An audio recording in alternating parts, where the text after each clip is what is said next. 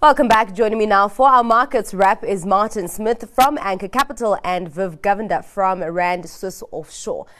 Thank you so much for your time, gentlemen. Let's start off with local. We've seen the pressure that the JSE, the Rand and our bond market have been under since the speculation that Cyril Ramaphosa would be resigning as president. Of course, that hasn't happened and we haven't heard from him. Martin, what have been your thoughts around the market reaction to that and the turnaround that we are seeing today? Yeah, my thoughts are that I wish it hadn't come in December. It's been difficult enough in terms of market movements this year. But I think it's just interesting. You can see the uncertainty there, right? I think when the news started to kind of filter through properly yesterday, you saw markets sell off aggressively. I mean, bonds were down 5% at one stage yesterday. Rand blew out almost a full rand to the dollar and has subsequently come back. But I think there's still some uncertainty there. And I think people are unsure of what's going to happen. And I think until we get some answers about will he be there, will he not be there, who will replace him if someone does come in and what their policies be, I think until that happens, you're going to have a lot of uncertainty plaguing the market. So it's a bit tricky going into December, unfortunately. Yeah, talking about that uncertainty that really is playing out in the markets, that maybe could also last longer than we anticipate. Viv, Premier today says that they're not listing anymore, citing the events that have happened in the last 48 hours, saying that the markets, the environment isn't conducive for a listing at this time. What is your thinking, firstly, Viv, on bringing out an IPO during this time? Is it that bad? Yeah, look, I mean, you want to bring an IPO out when the market is, kind of toppish because you want to basically get the best price for your shares you can. The market's recovered, but it's nowhere near its recent highs. And they're correct. I mean, looking at basically what's happening in the political sphere, you don't want to have an IPO come out and basically be down 20% a couple of weeks later because of the fact that there's politics happening and the market looks quite dreadful. So yeah, it kind of makes sense to delay things a little bit. You want to have ideally what you want to do is you want to have an IPO that's pretty fairly valued and wants it lists to go up quite significantly, and that gives the best kind of IPO. Having it fall, having it basically be undervalued, those are things you don't want. Yeah. Just sticking with you, Viv. I think if I remember correctly, you're not keen on the food producers. So were you looking at the Premier listing with any sort of attention? Yeah, look, I was. I'm not keen on it because of the fact that what's happening globally around the whole food situation right now. Food processors are going to be under huge pressure going forward. And the situation with natural gas is going to feed through again next year with fertilizer prices. Which is going to be, pretty horrendous with regards to basically input costs. I think for anyone that does anything with regards to food processing, maybe if you're a producer, but even there, because you still got to have the inputs coming in with fertilizer prices and so on. That's going to affect your margins. All right. Let's go to the US. So we had that highly anticipated November jobs report coming out, and the U.S. added 263,000 jobs in November, compared to analyst forecasts of 200,000. We also saw that unemployment rate remaining unchanged at 3.7%. Martin, bad news for the Fed? Yeah, it's all bad. Good news is bad news story, yeah. I guess. I mean, those numbers are very, very strong. They also, to add what you were saying, have also revised October's numbers upwards as well. So it looks like that labor market is incredibly strong. You also saw some acceleration in wage increases as well, about 7% per annum in the States at the moment. So everything pretty much pointing towards the Fed kind of staying on the path. Obviously, I think people got a little excited with some comments out of Powell earlier this week and essentially cementing a 50 basis point hike going into December. But I think this has nothing to kind of essentially make us stray from their path. I think that might be 25 or whatever it may be. So again, I think it kind of reiterates the Fed strategy, which will go unchanged. So you haven't repriced, considering that this is the last jobs report that we're going to have before the Fed meeting in December, Martin. So you haven't repriced. Are you still thinking 50 instead of maybe 75? I think 50 will still be the number. Like I said, we had some relatively dovish comments on a poll earlier this week. Nothing's making me kind of deviate off of that. We've also got another CPI number coming out in a couple of weeks as well, just before the Fed meets. So that'll also be interesting to see. But I think 50 basis points will be the number. Yeah.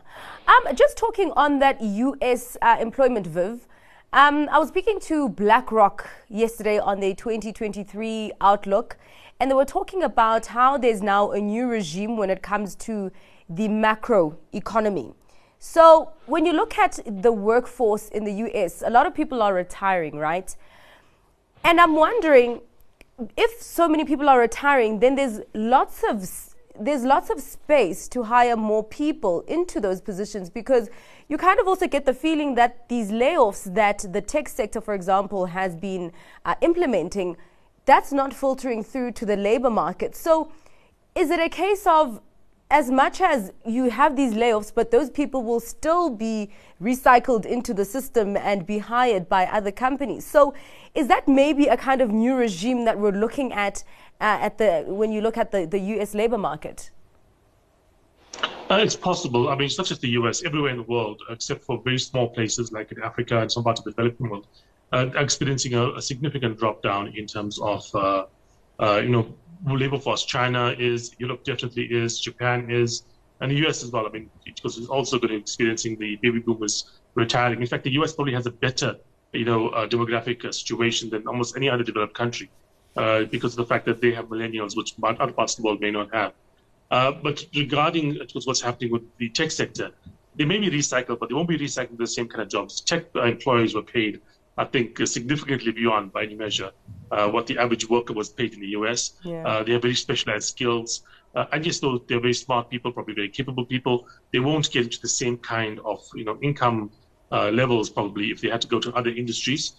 And we might see a long-term change there, because a couple of things happened over the last few years. Firstly, the low interest rates, when tech companies were willing to hire people, at probably any price they could. They were offering these huge packages, etc.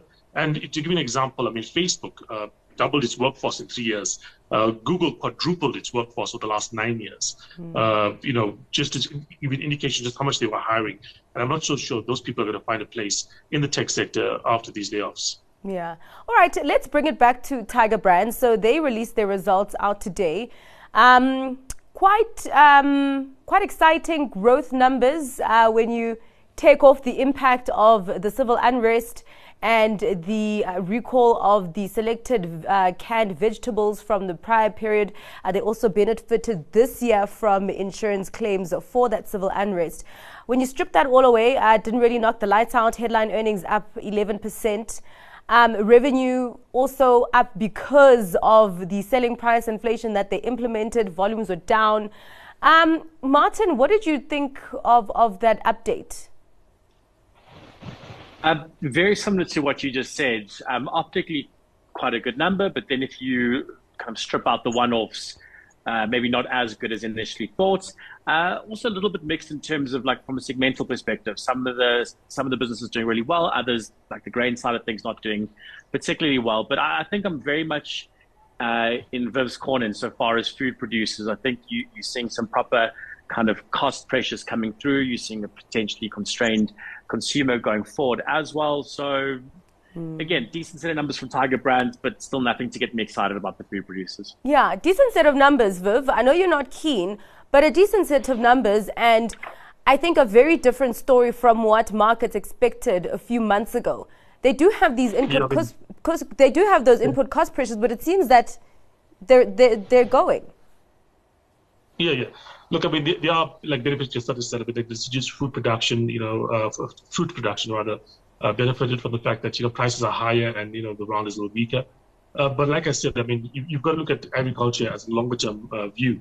And the fact of the matter is what's happening right now with natural gas prices really quite high. The winter that's happening in Europe is probably going to be, quite important for that market.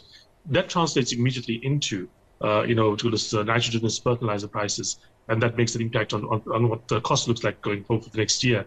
So, yes, there are positives with regards to what happened this year. But look, they also had negatives as well. They had that baby powder thing that, also kind of just came and went as a scandal.